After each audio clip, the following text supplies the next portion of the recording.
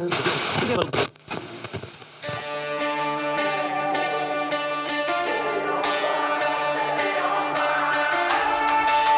to the Born and Raised audio experience, presented by Onyx.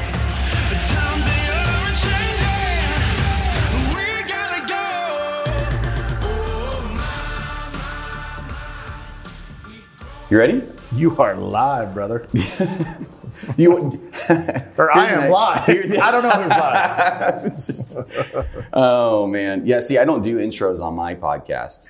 They're all recorded after we record. Oh, perfect. So we're just rolling, and this is how it goes. Let's do it.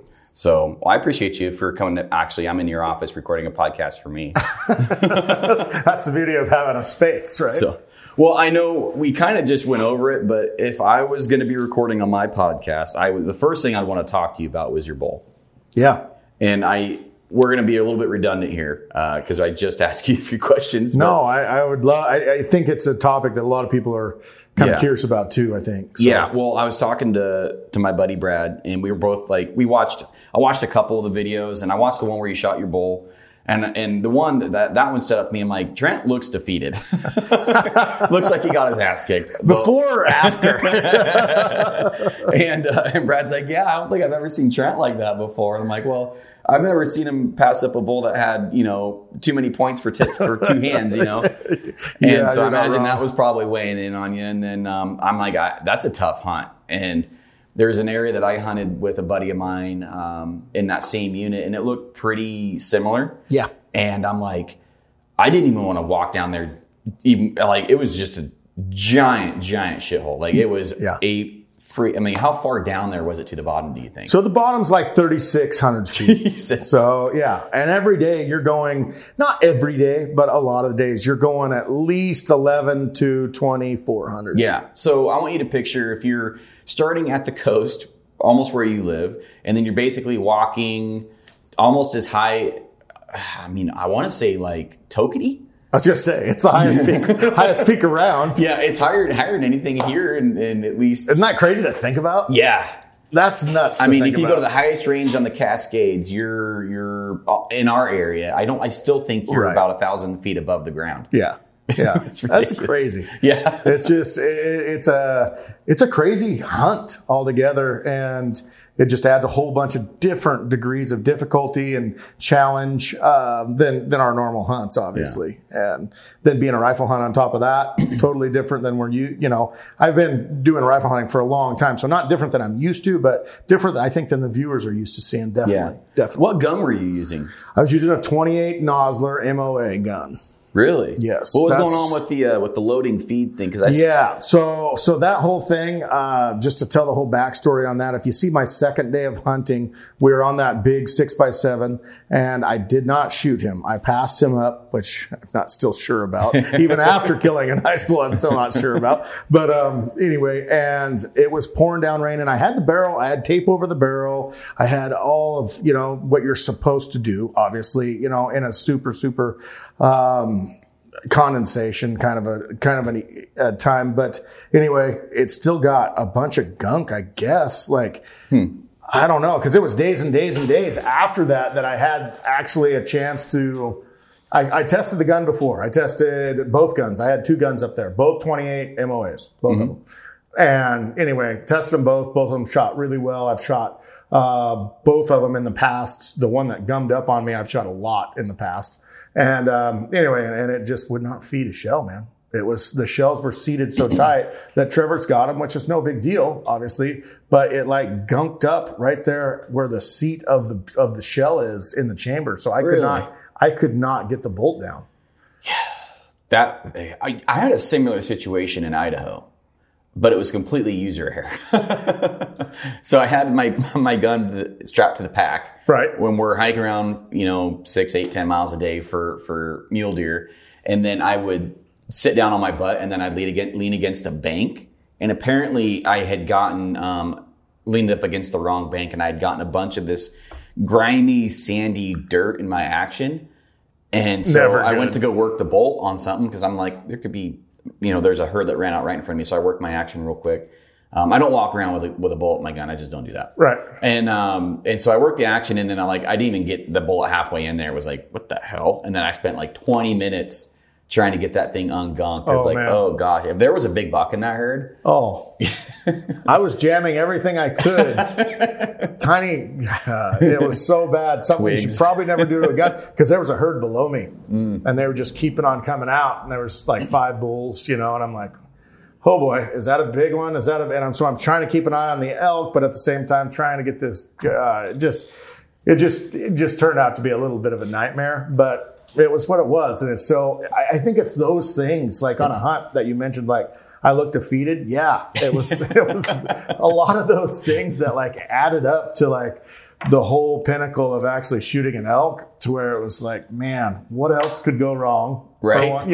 Or what else couldn't go right, of that matter. When is it going to happen? Because you hunt like where I was at, you're not hunting for the day that you're hunting.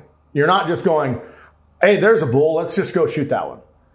Very, very rarely you can do that. So where I was hunting, you're seeing a bull from 3 miles away, and the rim that you have to actually drive on to get to these ridges that go down to where you saw that elk is a lot of times 2 hours, So you're driving for 2 hours, dropping down for 2 more hours on that ridge, and then dropping off the ridge down to where you could shoot across possibly to shoot this elk. You're another 2 or 3 hours. So that's almost all your daylight. It's your whole day. Yeah. And so what we would try to do is like pattern these bulls. Like this bull was coming out in this face for 2 days straight. The one I ended up killing, he came out 2 different times.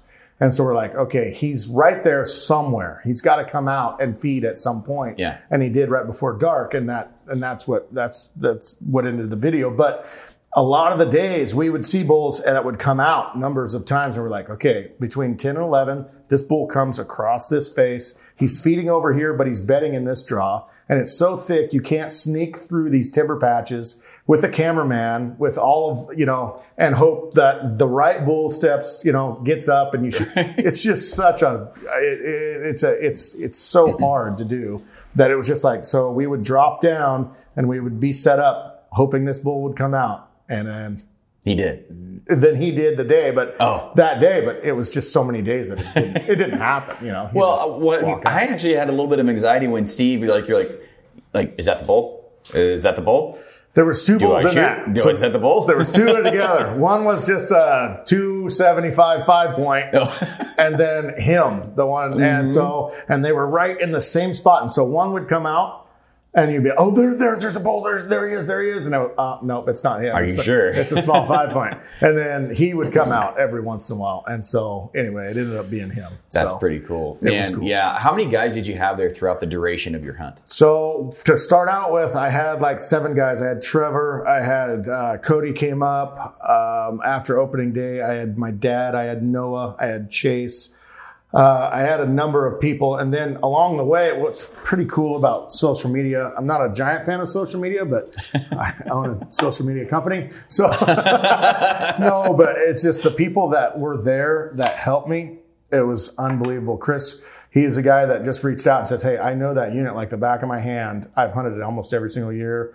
And anyway, and so I actually got his phone number, and I just called him, and he was just like, I just talked to my boss. He said, it's okay if I leave. And really? Yeah. So he came up for 4 days or so, and he helped. And that's pretty cool. It was awesome. It was so cool having him there, and just the help that I had from guys on the mountain, a couple of guys named Bill. Both of them were named Bill, and his nephew. And a lot of people just came together. And the cool thing about that, which I thought it was going to be an issue, a lot of the big, in Oregon, it's no secret that the big 3 units, right, they have spike hunts during the hunt. Right. And man, when I was just like, so I waited 18, almost 20 years to draw a tag, and now I'm competing with spike hunters. Yeah, hundreds of spike hunters. I just like, why? But I will say it was a super blessing as far as those people, all they want to do is help out the guys with the big bull tags. The people that I ran into anyway. That's cool. I never had one person say, yeah, I'm hunting this bull. Da-da-da. Not one time. Every single person that I ran into, they're just like, hey, give me your number. If I see this big bull, I've seen him 3 different times. If he pops out again, I'll call you and I'll tell you where he's at.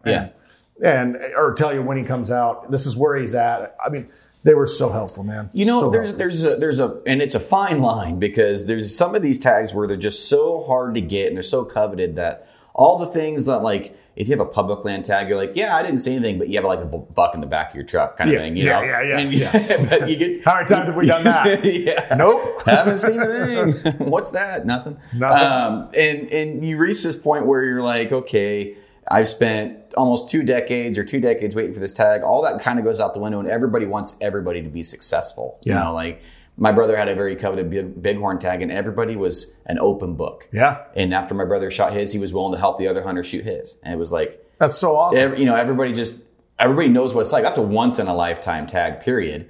And yours is getting to that point. You know, it's like, I'm probably never going to wait that long to kill a big bull like that, you know? And I don't know. It just, I'm curious, where's that cutoff? Is it 12 years? Is it 13 years? It's right. I think it's right there. Because I don't think you're wrong. Well, I know I'm that way with 6 or 7 points. I'm like, I'm not telling you anything. Exactly. I'm sorry. I mean, unless I have my tag wrapped around an elk or something, I'm pretty tight-lipped. And you know me, I mean, as far as like, I'm good with the first one that gives me a chance. I'm just happy with it, whatever, you know. I'm happy with the 3-pointer or a 5-point or whatever, you know. Right.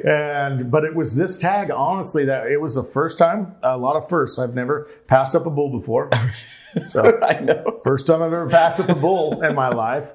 And not to mention the ones that I just didn't go after, you know, and try to, you know. So, I mean, it was just like, that was different, you know. That was my, you drawing that tag, I immediately started laughing. Like, that's going to be really interesting. And that's what, like you said, like I was defeated. Like, I'm like, I just passed up. Okay. Biggest bull of my life. Biggest bull of my life. That's cool. That's really cool.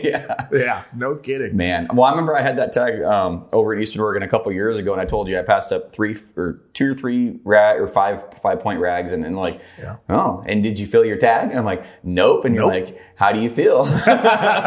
Stupid. And if you don't think that was all those times I've said that to people going through my mind, yes, it was definitely going through my mind. Like, if I eat this tag, I am the person that I always say that I should never be. You know what I mean? So.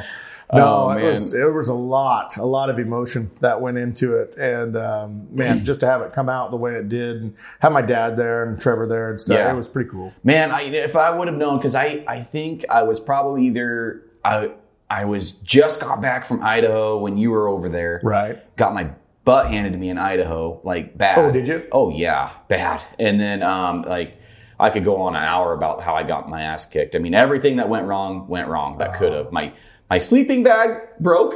How do you break a sleeping bag? My tent door broke. My scope broke. My boots leaked. Brand new boots leaked. Like, I mean, I could go on again on another rant, but and then I came back, and then I was like, you know what? I killed a deer. I kind of settled. I killed a fork. Sweet. And I was like, I called my wife. I'm like, I kind of feel like I'm taking the easy way out. And she's like, if you shoot a buck that you're not going to be happy with, I don't want to hear you bitch when you come home. And I was like, touche. That's a great. You need to stick it out, you know. And if you get excited about one, shoot it. I'm like, okay. And she doesn't hunt, and I'm like, this is great advice. Yeah. Sometimes wives have that. They do. Yeah, they do. Well, she knows. She put up with me through after the season of 2020 where I didn't fill a fall tag, and I'm like, she's like, I'm not doing that again. Yeah. Doing that again. I think when you were, because you said you were hunting through Halloween, right? Yeah. So yeah, I was. Probably sitting on my couch, done for the year. And then my wife's like, let's go hunting. Take me hunting. I was like, hell yeah. Like, I'm never going to turn you down. So we went out, and I don't know if I've told you this story yet, but I took her out, and she's the one she's shooter. Like, I don't care. I've already filled, 4 tags. I'm good. And she's like, I'm cold. Can you turn the seat warmers on? And that's like 20 minutes later, she's out. She's asleep. Well, I mean, yeah. And so I walk out, and I, long story short, I shoot this buck, and I just listen to you thinking, like, I could have been out there helping you if I would have thought about it. Like, I feel semi-guilty. You should be. I should. I did the same thing to my brother on his bighorn hunt. I left for a general season. I left his hunt early for a general season elk tag. Yeah. And I'm still hearing about that. Of course you are. Yeah. So I guess that's just my MO. No, it's happened. Like it's been brought up between us too. Like I feel like I've helped a lot of people in this company. And then I get there, they're there with me for 5 days and then gone. And I'm like, yeah, wait a second, guys, so, but I mean, it's just tough, like getting into this rifle hunting side of things. It pushes your season way out, Yeah. We bow hunt the whole time, and I bow hunted that's why I just commend my wife and family. It's just like, and I called her too. I'm like, honey, and you mentioned, it looked like it was kicking my butt, and it was kicking my emotions, It was just like, honey, I don't know what to do. And she says, you waited this long for this tag. Right. You don't kill a small one. You do, and you get what you want. And don't come home till you get what you want. Right. And so it was that pushing for me. It was just like, okay. And it was just, that affirmation was like, all right, that I needed it. I needed it big time. Yeah. Well, it just proves that you married the right one. Yeah. Till she gets sick of me. Yeah. No, but it's just been, it's been crazy. And every year. So now that I'm just getting into kind of more of the rifle stuff, and it's just like, it takes your season, because I'm not gonna, let my brothers hang out to dry and just be like, no, I'm gonna rifle hunt and you guys go do your bow thing, because I love it so much. Right. I love going and calling and stuff, and I'll probably pick up a bow in the next year or so and go and hunt with a bow. So you're gonna continue rifle hunting? 100%. Really? Yeah. I won't say like just only rifle hunting. I won't say that, but I just enjoy it, man. I really, really enjoy the new challenge of it, and the nuances of everything I'm learning from it is just amazing. Because like the bow hunting side of things, and I'm not saying there's nothing I can't learn in the bow hunting that I've already learned, Right. No, you learn something every single time I think you're out in the woods. But at the same time, it's like, and I've mentioned this a lot before, like we do the same thing every time. We go, we bugle, we wait till we get a bugle back, we go in, and we play the game. Right. And it hopefully comes in. If not, whatever, we go to the next one. If it comes in, try to get a shot at it, and that's it. Rinse, wash, repeat. Rinse, wash, and repeat. And it's just been, which don't get me wrong, I still get jacked up, but I get jacked up to see other people do it. I get jacked up to see, a first timer hunt. We got to do that a couple times this year with guys that killed their first bulls and stuff. It's just been awesome. And me being there for that, it just relives that first time for me. But for me, like the true like adrenaline excitement is like trying something new. Well, you guys, I mean, what I think, and did you guys only hunt Oregon this year for elk? That's it. Really? That's it. We never went out of state once. I think a lot of people were ready for that. Yeah. A lot of people wanted to see that. A huge response. Getting back to base, like, because we went hard on Roosevelt's. Yeah. Yeah. That was pretty sick. And by the way, that one you guys hunted over, was it on Troy's tag?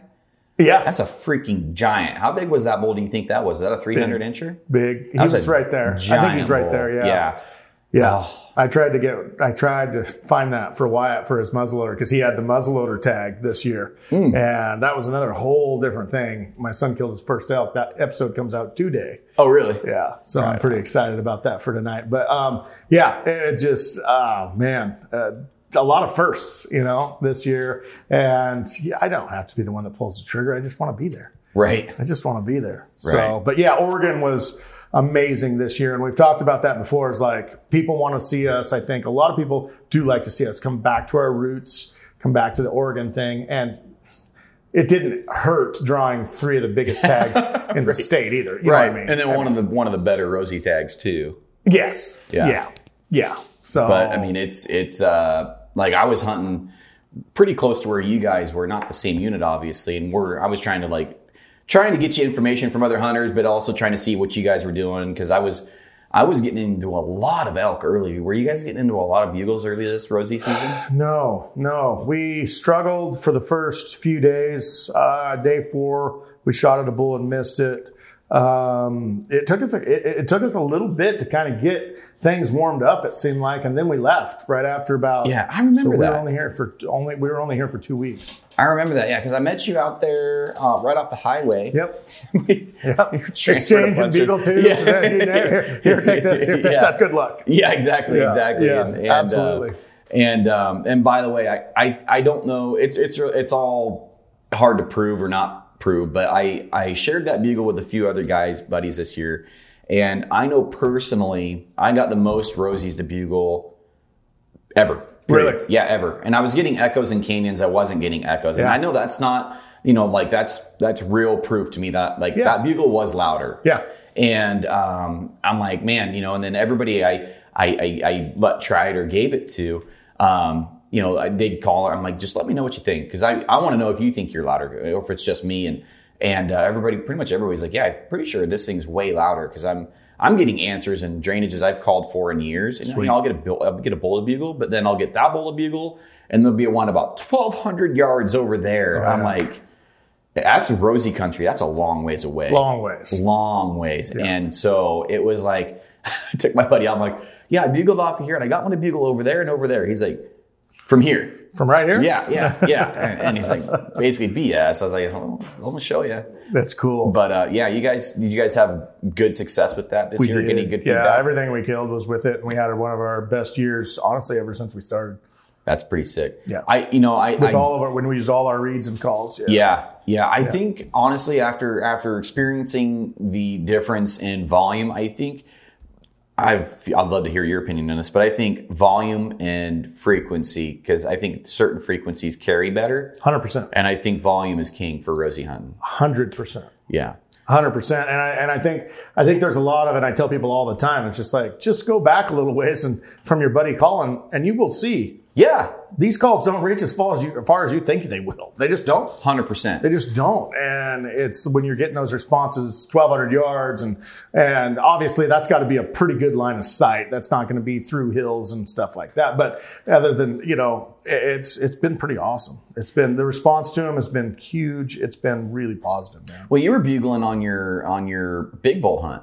Yeah. In October. Yep. Yeah, we called in. I wouldn't say called in. We called bulls. So what I found is like the big bull of, I don't know, I'm assuming like these herds that we would see at one point had a giant bull in it. Well, the really, really nice bulls had taken over the herds, not the big boys, so like a 280 black horn, really nice, giant. I'm looking at going, would take over the herd of cows, and he would be just screaming his head off. And I watched them push cows too. I watched them rut cows and stuff like that. And so, but the big ones, it seemed like they were holed up by themselves in certain pockets, all either with one other elk, with one other bull, or by themselves. And I think there's probably a reason for that. And it's probably, they got what they wanted out of the herd. I think so. And now they're like, whatever's there is not worth my time defending. I'm going to go feed up for winter. I think you hit that on the head. It's feed. So where we're at, there's snow, big time snow. It snowed on us numerous times. And I think they have a biological thing in their head go, you know what? If I keep pursuing this gal, I'm going to die. I got to pack on some pounds. I've got to get ready for this winter coming up. And so I do think they hit the heat of the rut, and I think they breed the majority, I would say, and then be like, okay, I need to go find sanctuary. Right. Well, it's kind of funny because they do that. I've heard this, and who knows, I can't prove it, but you've got way more experience than I do. In the beginning, you have a lot of these smaller, good bulls, but smaller bulls that have a herd. Yeah. And I've always heard that these bigger bulls will let the younger bulls have fun for a little bit, but when it's peak estrus or getting up into a little bit after the pre-rut, they kick those little bulls out there. Thanks for doing all the work. This is now my herd. Yeah. And they kind of do that same thing towards the end. They're like, okay, you can have it, and then the smaller bull comes back in.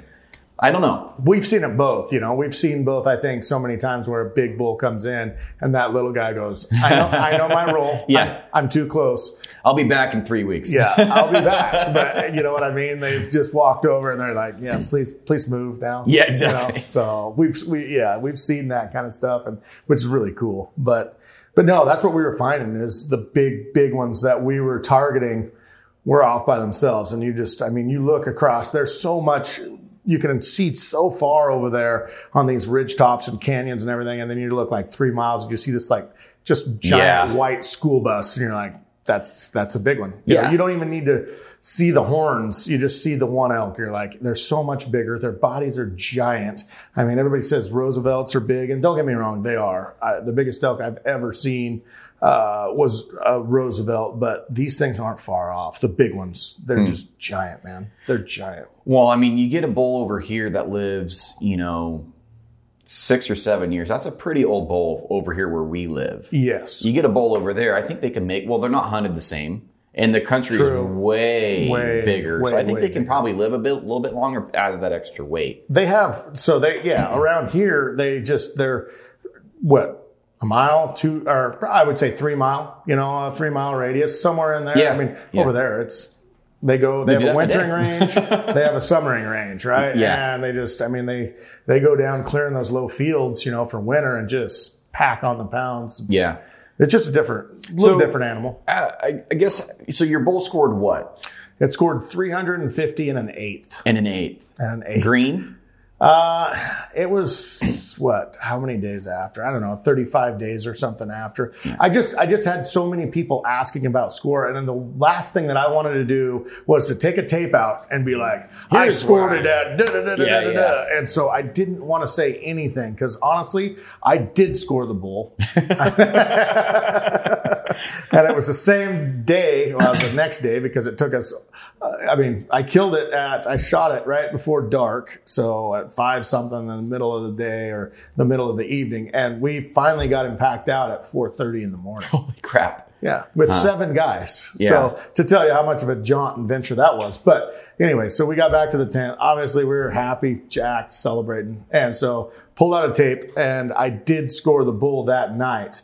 And I scored the bull I scored it at 343. And I didn't cut lines. I didn't do anything. I just rough scored. Yeah. And if you've ever watched any of our stuff, we're not giant. We're not about score. Right. Anything like that. But at the same time, I love to give homage to the animal, however big it is. Right. And it's curious to me, especially on a tag like that. It would be super contradicted of me to say, well, I'm trying to kill the biggest one I can and not worry about score. Right. It's just the truth of the matter. There's different mindsets when it comes to that. It's look at me, look how big of an animal I killed. But there's and I'm on the same mindset as you, is like, if I want to tell somebody how big this animal is, giving a score lets somebody that knows what that score means. Correct. Like, I know if you shot a 280-inch Rosie, I'm like, holy crap. Yeah. Giant. Does it look that big in the picture or is it smaller in the picture? Like, I killed a bull a couple of years ago and it was photogenic. Very photogenic bull. Everybody thought it was 270. I was like, no, he's actually like I forget what I measured him at. He was way less than that. Well, wasn't close. But I was happy to like, oh, he is photogenic, you know, like, and I thought that was kind of cool. Anyway, we can take good photos too. Exactly, you can. We can take good photos. And I was excited to tell people that he was less because the photo was all these. I'm a pretty small guy, and I think just I have that effect on animals. A small animal can look bigger because I'm not a giant dude.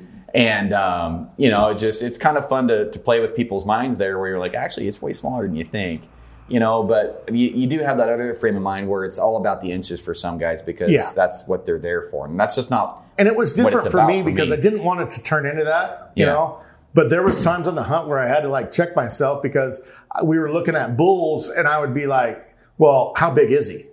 I'd say that numerous times. I would say that on the hunt. I did it numerous times. Mm-hmm. And it was just like, so now what am I in this for? And honestly, I'll be totally honest. In the end of the game, I was in it to kill a big bull. Right. I was in it to kill Well, you waited 20 years? And yes, was I looking at, well, okay, what is that score? What do you think? Yeah. Damn right I was. Yeah. I was. It's just the truth of it. And it's weird to say, but it's just like, it's the truth. It's an aspect of hunting. Like when you see a muscle car, what's the very first thing you ask? Yeah. How many horsepower is that thing? Yeah, exactly. And it's not like, you can't see it under the hood, but I mean, you can hear it. And I know it's just a measurement. Exactly. For I think for guys like us, but there are definitely trophy hunters. I think it goes a little bit further than that. And it makes me respect these guys that are just seeking out these big bulls and stuff. It's just like, there's a different degree of difficulty to try to kill a 100%. big one. There 100. is. Yeah. It's a whole different mind frame. It's a whole different hunting aspect that I had to go through as far as like, these bulls were by themselves. So I wasn't chasing herds of elk around. I was chasing one or two around. So that's a difference, and these were in terrible places, way down in the middle of nowhere, dark, deep canyons. That's a whole nother thing. You know what I mean? So it was a really different deal as far as that goes. A really different deal. Well, I can tell you right now, I 100% agree with you. If you're hunting immature 3-4-year-old animals, you're hunting you might as well be hunting a zebra to a giraffe because they're just completely different things. If you're hunting a mature animal 6, 7, 8 years old, that's just a completely different experience. And I do that for deer. Granted, I shot a forky this year, We'll take it. And the good blacktail I shot was, I think, just a freak. He was a very, very young buck, extremely small skull. So maybe he just had a little head, but I mean, I think he was probably just a 2 or 3-year-old, but he had a good rack. Yeah. I mean, interesting. It was really, I mean, he's one of the smallest skulled bucks. I was comparing him to some of my other bucks. I'm like, this thing is, if you would have put a fork and horn rack on it, I totally would have believed it. It didn't make sense. Really? I mean, the fork and horn buck I killed in Idaho, the skull was about the same size, or actually a little bit bigger. Granted, that's a mule deer. Right. But it's just a completely different game. And I do respect guys that, I mean, if you're hunting for the pursuit and for the challenge of a big bull, I mean, I don't care if you're out there for points. That's not my cup of tea, but I'm not going to judge you for it. But no, I mean, there is a big difference between going after a target animal or a certain class of animal just because that animal's way smarter. Yeah. And for the guys that, and I stand behind this statement 100%, usually bigger horns are attached to bigger bodies. And so if you're also a meat hunter, it does make sense for me to go after an animal that is more mature. And so there you go. Granted, that blacktail was extremely small in every way except his rack. We can justify it anyway. We can justify that anyway if we want. But, and so I get the argument from all angles and the meat, I probably have more of a person that is a meat hunter. I have more of a problem with that person than I do somebody out there going after a giant. Because this should be interesting. Because you're probably going to disagree with me on this one. This should be good. Because if you're out there shooting spikes for that 15, 20 pounds of meat you're getting, I don't agree with I'm a meat hunter, but I don't agree with that. I agree with you on that. And that's a whole different subject of ODF&W and stuff. Yes. I honestly think I would so much rather have opportunity over something of that major as far as like, you see what I'm saying? Like, and this is just going on as far as like tag allocations and stuff like that. Like for it to take it down to spike allowed to kill, what if you took it and made it 3-pointer better rather than just a fork and horn? Yeah. What's that going to do to the population? What's that going to do to the overall, I just would rather go that route. I agree with you on that realm is I would rather see it like that route. Yeah. I mean,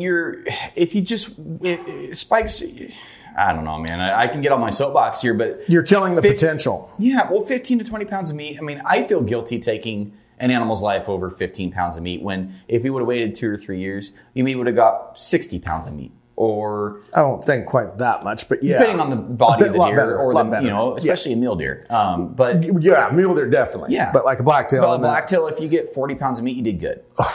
You're doing great. That's 130-pound, 120-pound buck, probably. And that's a good sized buck. Yeah, and it just I don't know. And I don't judge anybody for it if that's where you're at and that's what your skill base allows you to go out and get, or the amount of time you have. True. I don't judge you for that, but if you're judging somebody for shooting nothing but trophy bucks and you're out there shooting the takes for 10 pounds of meat, 20 pounds of meat. Yeah. And you need to be happy for anybody that's happy, right? That's the whole thing that comes down to like, to go back to the score, like I had Dan Muse, official score. I took it to his house and I said, hey, will you do me a favor and just score this for me? Just because I don't want to be the guy that just throws it out there and says, oh, this is what it's good, And so he did that for me and he came up with the official score of 350 and an eighth, which is amazing. Would you forget to measure a point or something? No, when you cut lines on a horn and everything, and when you actually get the tape out, and he taught me a lot actually about scoring, but it's cutting those lines. I mean, there was an extra I mean, half, eighth, 3/4 inches that I really, just from just like going over and just kind of eyeballing, where each tine starts. Whereas like he really explained to me how you just take it and just cut that whole tine off and act like that whole tine's gone. And I'm like, okay. And he says, that's why I'm putting these tape on the horn is like, if that whole tine's gone, this is what the horn would look like. So the horn comes down that far. Okay, where does that tine start from where? It was interesting. Really, really interesting. You're going to have to show me after we're done here. Because what I do, and I score, some people think I'm really good at scoring animals. And I'm about as green as you can get. So if you bring your animal to me, like you and me both. Wes, I mean, Wes brought an antelope over he shot, and I'm like, I can score that. That's one of the hardest. Too. Yeah, and I'd never done. I'm like, we can figure it out. I can print it off, and I think I scored it at like 170 inches or something like that. It was a giant. You shot the world record by about 80 inches. Nice job. Nice job. I'm like, so obviously we don't know what we're doing on that one, but it just like I always take I take D-loop material because it's great for measuring. Yep. And then I'll put it on, if you have the main beam and then you have let's say the third coming up off, I put the string along the main beam and the string along the main beam. And then I put it going around, obviously the tine, and wherever that line goes across the tine is where I mark my measurement. Yep. I don't know if that's how you do it or not. Yeah, no, I think like I said, I'm not a professional, but I did learn a lot from Dan just showing me how to do it. And it was really interesting. Yeah. Man. Well, if you want to bring your animals to me to score, I'll score them, I promise you, probably 25% bigger than they if I are. Could get that, I mean, I've got about, I don't know how many record book animals. Yeah. No, have you ever entered anything in the record books? No. Neither have I. No. And that's everybody, man. I just skull capped this bull and I'm not. You skull capped it? Yeah. That's so you. That's so you. Are you shoulder mounting him though? No. Oh my God. And Steve, the whole time he's over there with the saw. I can just imagine God. No, there were so many curse words. Yeah, exactly. I wish I was there for that. It was so good. I'm just like, hey, Steve, I threw in my little Wyoming saw. I'm like, you want to skull cap this thing for me? And he just looked at me like, you son of a. I would have been like, no, I can't do it.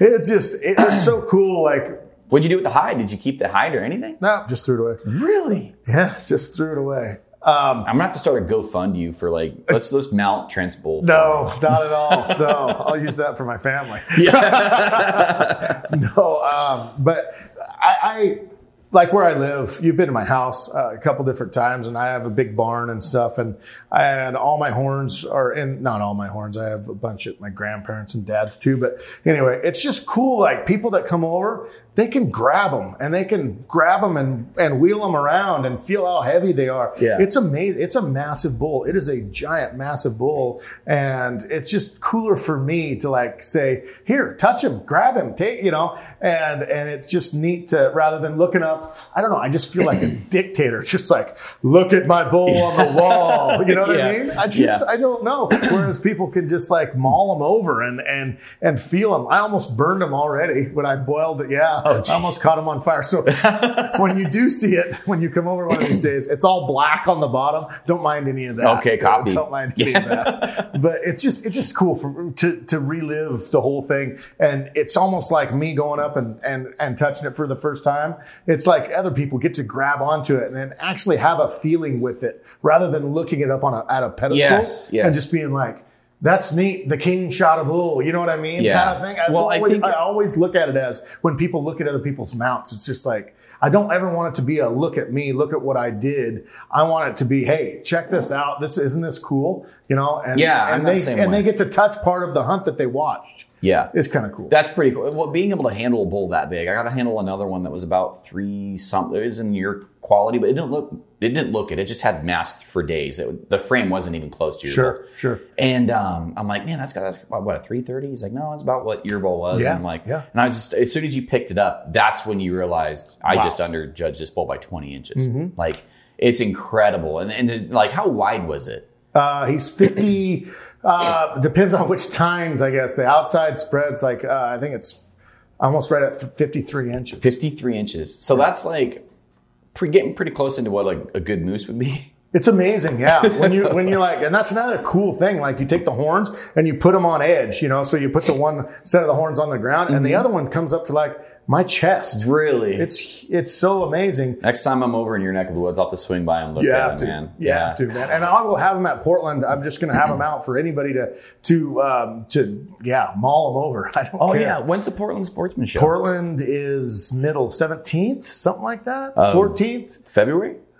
Yeah, of February. February. So it's just this next month. So yeah, anybody that wants to come out, I'm going to have the horns on the ground right there. Anybody can touch them, grab them, do whatever. Yeah. Steal them, whatever you want to do. Is Cody and Steve going to have their bulls there too, you think? I think so. I've actually told them they're getting theirs mounted. But I hope that they have theirs. I don't think they'll be mounted. I don't know. That's a great question, actually. Yeah. That's a great question. Yeah, because Steve's had a couple good years now. Steve's had a lot of good years. Yeah. He's had a lot of good tags. Well, a couple good tags. I've been with him on pretty much every single one.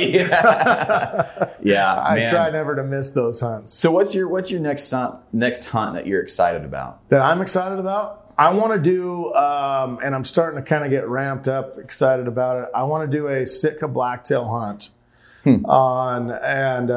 Anyway, I was just talking with Wayne Endicott from the Bow Rack, and I think we're looking at 2023, somewhere in there, and going up and doing a huge adventure, big time hunt. But I'm going to take my bow and a gun. Go. Yeah, that's exactly what I do. And a gun. I've got a couple buddies that have been bothering me about going to Sitka, and it's like, man, I can kill blacktail here. However, I understand it's a whole different animal up there, but like I'd rather do like caribou or something. And so me and my dad have been trying to plan a caribou hunt. See, that sounds fun. That sounds super, super fun. And just some of those, I don't know. That's just one on my docket right now. But I've got a lot of other stuff that's just like, I don't really have like a bucket list hunt. Like a lot of people's, it's like Africa. I don't have any ambition to go to Africa at all to hunt anything. I've been there once, and I would go there to only hunt really one or two animals. But after I've been there, like everybody, the saying for Africa is like, if this trip cost you X amount, it's going to cost you $100,000 because you're going to go back again and again and again and again. And like, I never got that feeling. Really? Yeah.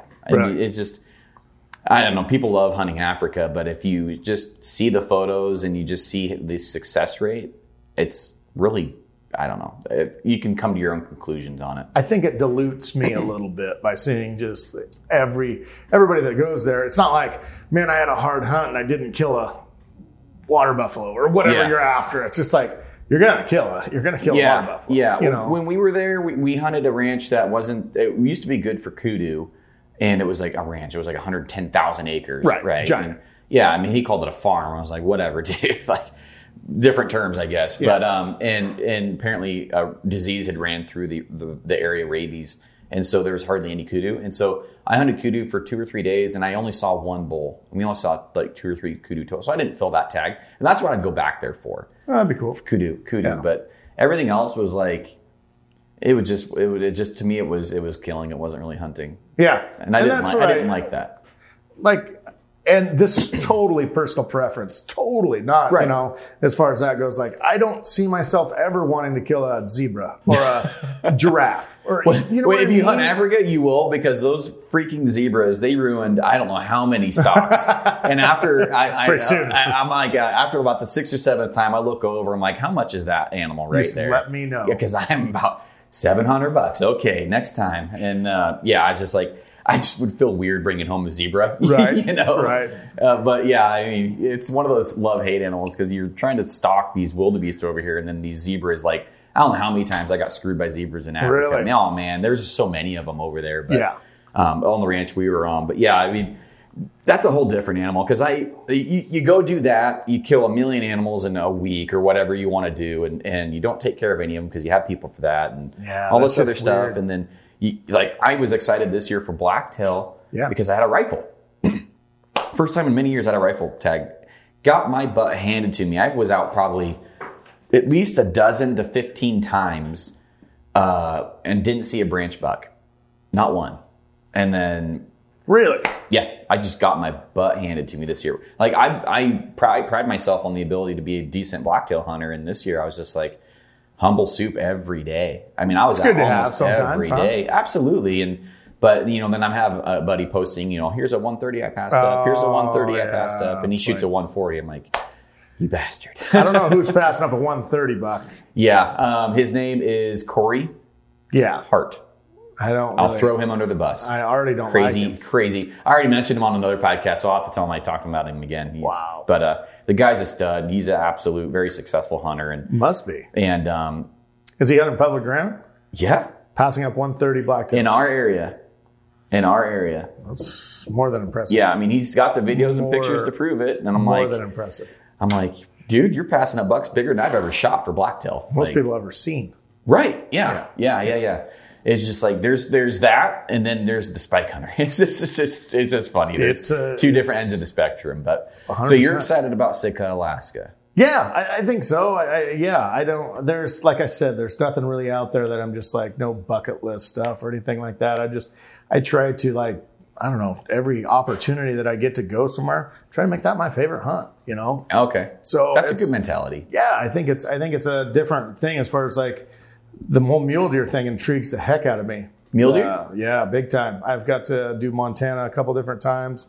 Shot a couple bucks in Montana. I'm talking right now with Dylan from Onyx.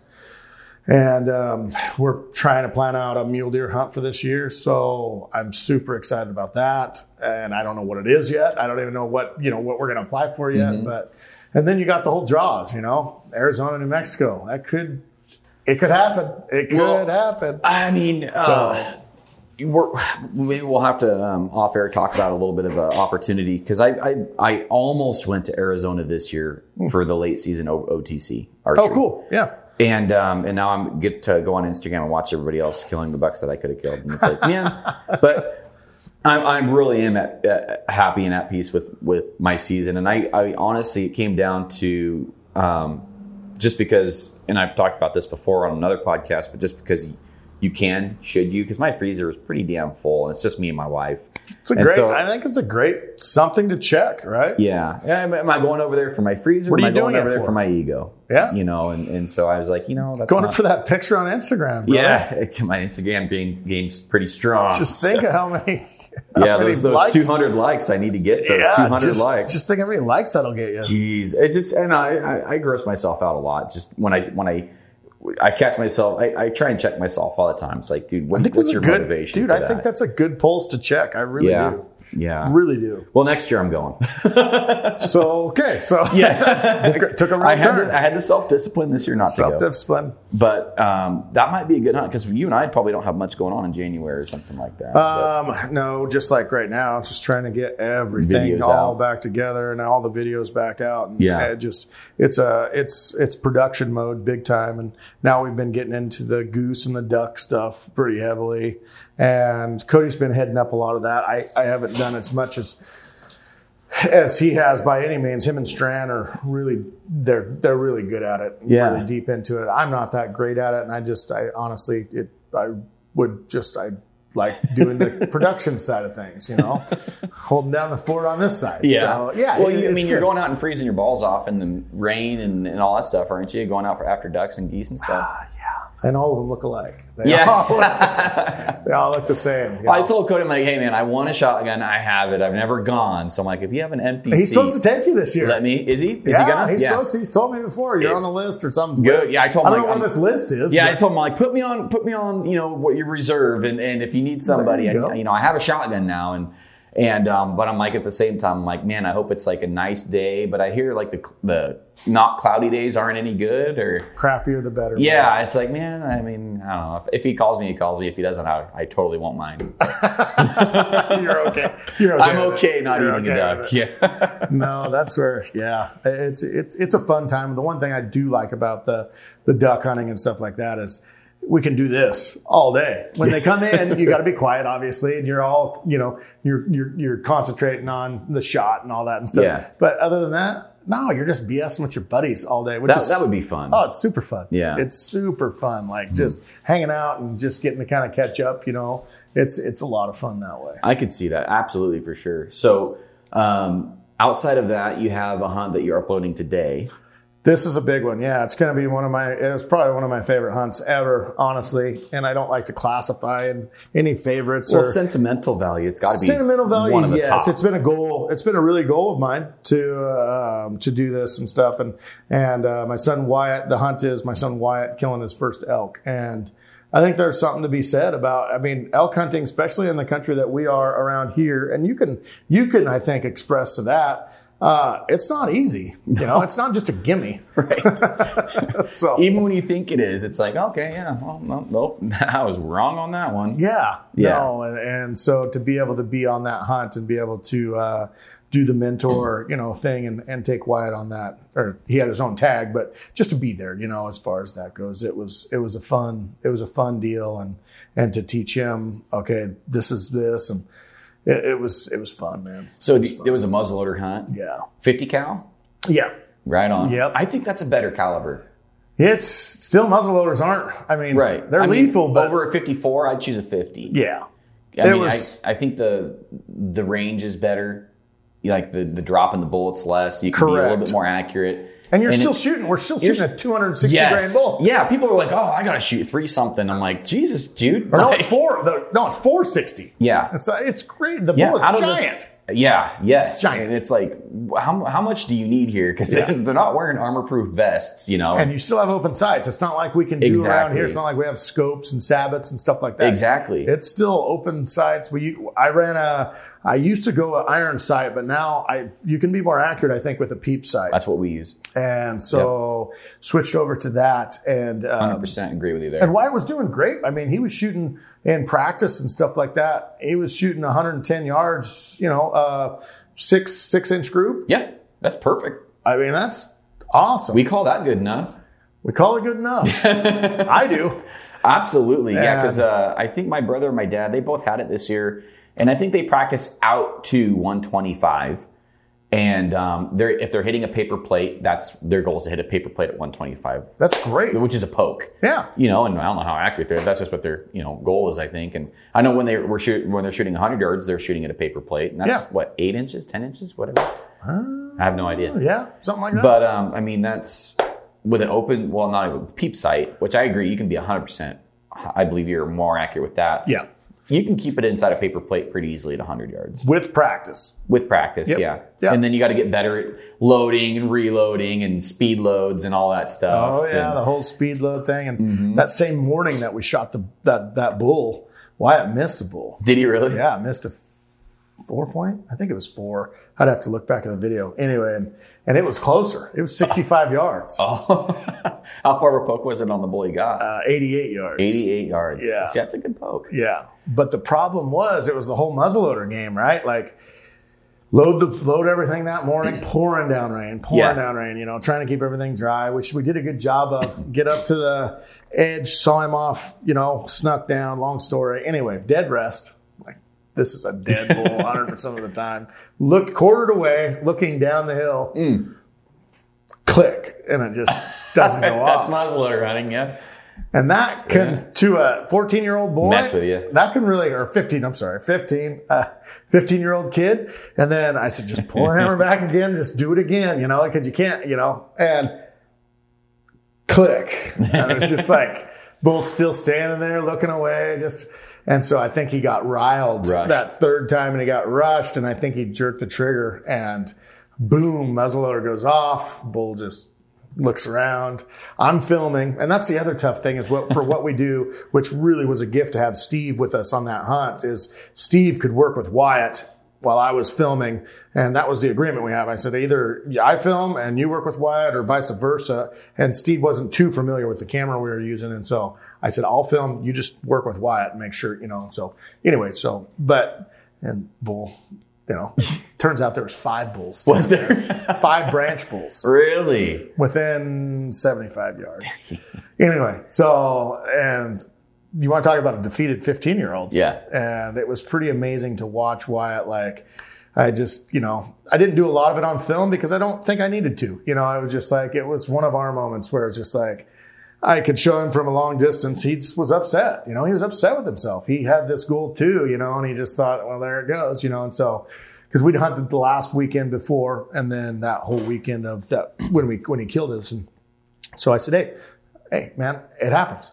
We all miss. Right. We all miss. And anyway, and get back on the horse and did a lot of driving, a lot of going different places and everything. And then anyway, found another herd, and there's a 4-point bull in the herd. And it was just like, all right, let's sneak down through the timber. They're in the clear cut, super windy. Let's try to. Perfect. Yeah, it was awesome. 88 yards. And again, click. And so in between those times, I took him out. And I'm just like, let's just make sure this thing's on. Let's just make sure, because it's not like him to miss. Why, it's a really good shot. And put the old Bud Light box up there, like 2 inches from center at 80 yards. So okay, what? Something. Yeah. And so anyway, I think he took that into, it's like, you got to take a little bite of that humble pie every once in a while and realize we're all human. And anyway, well, then the next bull, click. And anyway, I said, just squeeze that trigger. And so he pulls back the hammer again, and boom, and shot him right through both lungs. That's awesome. Perfect shot. It took like 3 steps, and then just tips over dead. Yeah. It's pretty cool. That's a good tag, and that's a fun tag too. And it is. There's a tag going on right now for archery, and I have a couple buddies that have that tag, and they're out there still looking for elk. The late season. Yeah, that's fun tag too. Probably the hardest tag. Yeah. I would say in the state of Oregon. You think? I've never hunted it. I don't know. I think it's a pretty good tag. Opportunity, I think. Think about good. That bull that Wyatt just missed. The first one. You said that's a dead bull with a bow. Yeah, in that whole thing, I bet you could have had a shot at a couple different bulls. Yeah. Except they don't allow spikes. It has to be a branch bull. Has to be a branch bull. Yeah, and that's the tough thing, because my dad had it, and they saw a million freaking spikes. And just and not they just, I'm not my story to tell, but there's some swinging and missing going on there too. That can happen. But I'm curious. At the end of every day, if it's rainy outside for muzzleloader, do you shoot that? We do. When it's rainy, we do. I always shoot it anyway. I'm just like, just for the practice. If anything else, like, okay, if that was a bull right there, And I just pick a rock usually or something, and a piece of sandstone or whatever, and just say, okay, now shoot that. And it gives you a good idea, like just to clear the barrel and clear your head, Yeah. And more confidence. Well, I get anxiety when I leave that round in the gun, and then I'm thinking, is there any moisture? Is the powder completely dry? Is it going to is it impossible to condensate? I don't know. Like, the last thing I want to do is go click. Because I didn't shoot it. That was a weird thing. We practiced like 3 different practice sessions. And so, and we're talking like 8-10 shots per practice session, which is a lot with a muzzleloader because it gets expensive. Yes. And it's just like every single time, click, boom, it went off every single time. Yeah. But when we're hunting, when you're lined up on a bull, every time, click, and it would just not fire. But I will say, like, the caps we had were the better part of probably 10, 12 years old, I would say. Oh, really? Yeah. You have these things around. It was my uncle's gun, and I've used it numerous times. And it's just like, but, it's like, I need to probably We've even, my dad has been muzzleloader hunting for even longer than my brother has, and they've learned a lot of lessons. You don't carry your caps in your pocket. Nope. Because the lint can mess it up. There's just a bunch of little things that can go wrong. With a muzzleloader. The muzzleloader game is totally different. It is. Totally different. Yeah. I saw in the regs this year where they didn't have, there was no verbiage for open breech. Did you notice that? I didn't see any of that, no.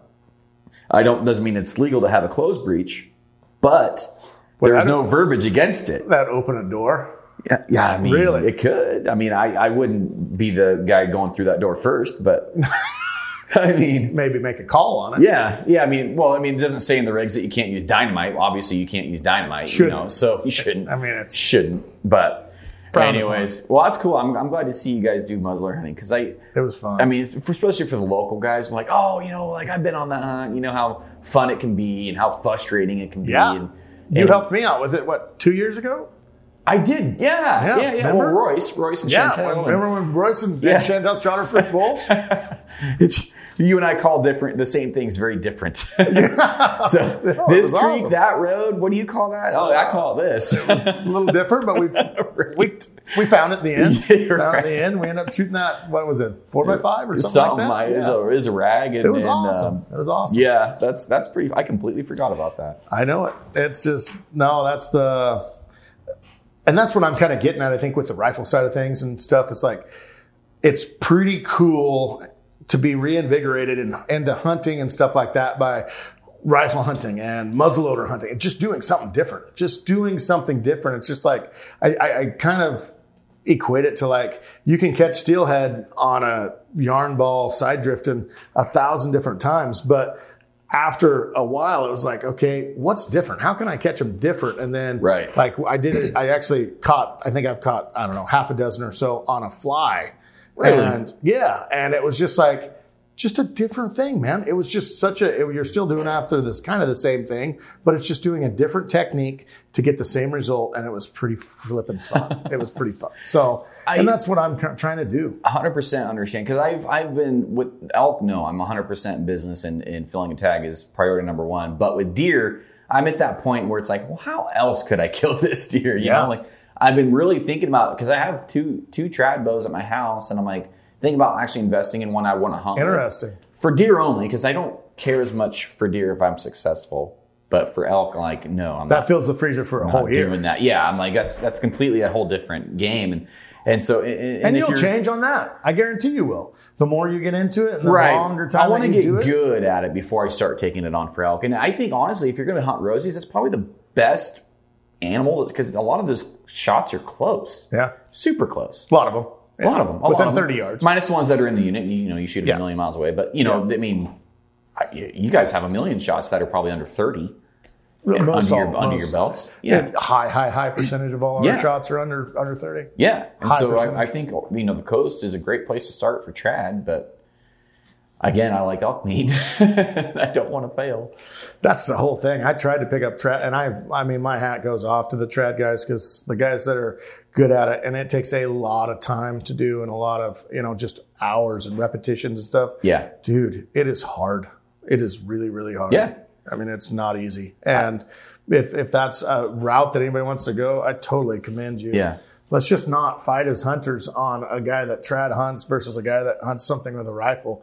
Let's all stay hunters. 100%. 100%. Well, we're getting into a topic here where we're getting hit from all sides. Washington, and then what was it? Arizona and Utah with the trail? Was it trail cameras? States? Utah went down. Arizona already has done it, and Utah. Okay. Arizona already did the whole trail camera thing. Yeah. And where are you at with that?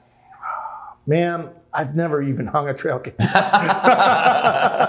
So it's I hung one yesterday. Yeah. No, did you? Yeah, I did. Sweet. I saw a big blacktail, dude, and me and my buddy were like, let's come back. And so I've been trying to kill cougar with a call. Oh, cool. And we're out and we saw a big blacktail.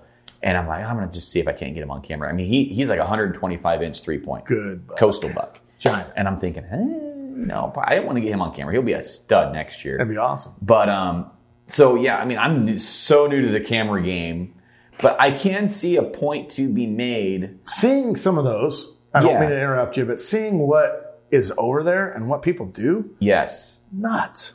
Well, like 30 cameras on one water hole or something like that. It's just something we don't deal with here. It's just something we don't have. To a point. I've seen water holes in Eastern Oregon with 6 or 8 or 10. Have you really? Yeah. No kidding. But it's for deer? Elk. For elk. For elk. Yeah. Interesting. Yeah. And so, like I'll give all 10 of them a fun show, like That's whatever. what I do. And so, but I can see because there's was it Utah that said, let's put the hunt back in hunting?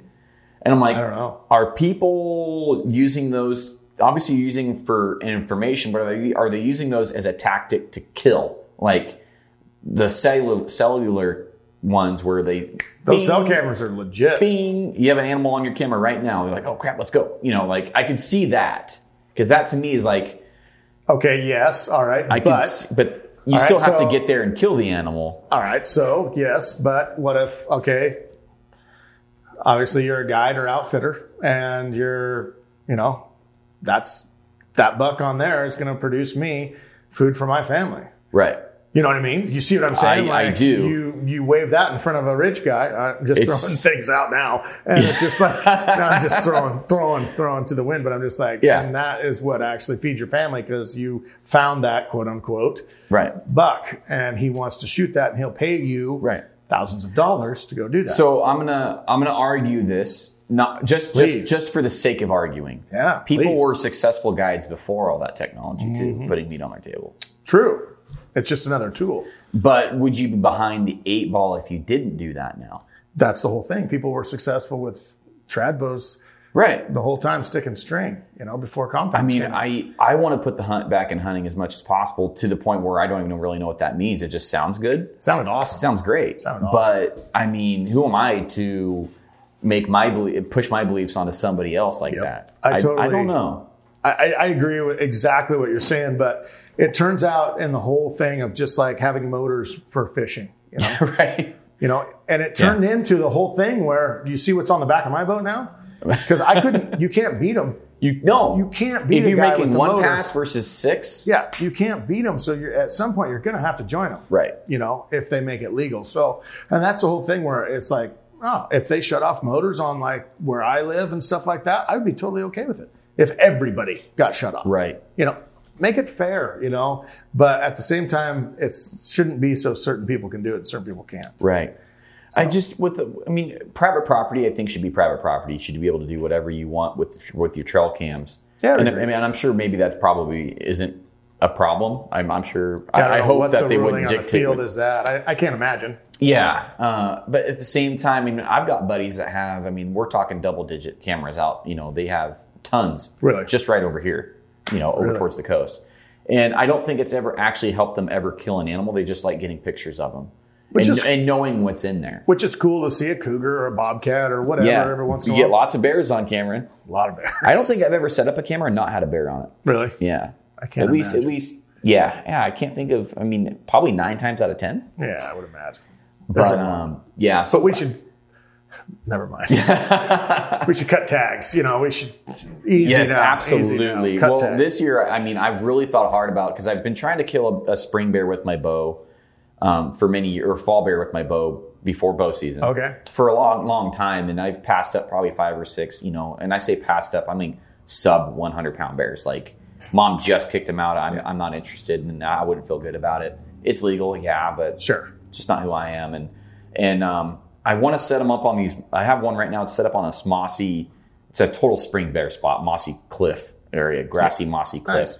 And I'm like, I just want to know if the bears are there. I'll just go there and sit every night until he shows up. And maybe, I don't know. I'm just trying to think outside the box for getting a bear with my bow. Heck yeah. But, and if you're talking fall, I would be more blackberry, cat road stuff. Yeah. Spring, my goal. Yeah. I have a new goal, actually. What's your new goal? My new goal is to kill one with a pistol. Yeah, I'm down for that. Yeah, I think it'd be, it's still like a bow. It'd be still, it's got to be within like the 10 millimeter, the new one that we're coming out with. It's a Born and Raised Outdoors edition. Really? Yeah, SIG pistol. It's going to be awesome, or it is awesome. It's just not out yet. Anyway, it's, you put a red dot on that. I can shoot a pretty darn good group at 50 yards. Really? Really good. Yeah. So to kill a black bear with it, I think it'd be awesome. I've got a 44 black powder revolver. Black powder? Yeah. And it's freaking accurate. Out to about 20 yards I can hit. Out to about really good. 20 yards. Yeah. And I've thought about going hunting with that, and then I read in the regs that you can't have a cylinder black powder pistol or a cylinder black powder rifle for hunting. True story. Yeah. During muzzleloader seseason, you cannot have a repeater black. Because it has a repeater. Yeah, it's basically a semi-automatic. But you could do it during a rifle season. I didn't see any verbiage against it. Yes. You could shoot them with a bow. Yes, but the black powder cylinder is outlawed for a. I don't know if it's a completely unaccepted method of take, but for muzzleloader, you can't use a black powder pistol, which I was totally going to do. Interesting. Yeah, I was really bummed because I'm like, man, if I could get one with this freaking, it's like a 1870 replica. It's sick. It's beautiful, and just go out there, just start hammer time. Yeah. That's pretty cool. I think it would be pretty cool. That would be really cool. Yeah. But so that's one of my down the road sometime. I don't know when. But bear, you said bear with a pistol. A black bear with a pistol. We should try and do that. You know, if we draw a tag or something, like let's just hold each other accountable. Like I'll bring the bow, you bring the pistol. Have all the aspects covered. Exactly. And then it'll be a 500-pounder at about 200 yards. Yeah, exactly. And we'll both be like, that's like, cool. I snuck in my 308. Yeah, okay. Just hang on just a second.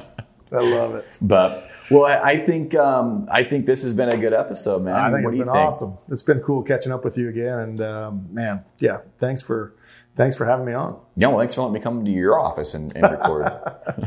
Yeah, it's kind of that's a little bit of a mess. I was almost halfway expecting to see your bowl in here. I figured you'd have it hanging up somewhere. Oh, no. It's probably in your rafters in the garage. Yeah, it is. It is. But all right, man. Well, I'll probably catch you on the next one here soon. All right, buddy. Good to see you. See ya.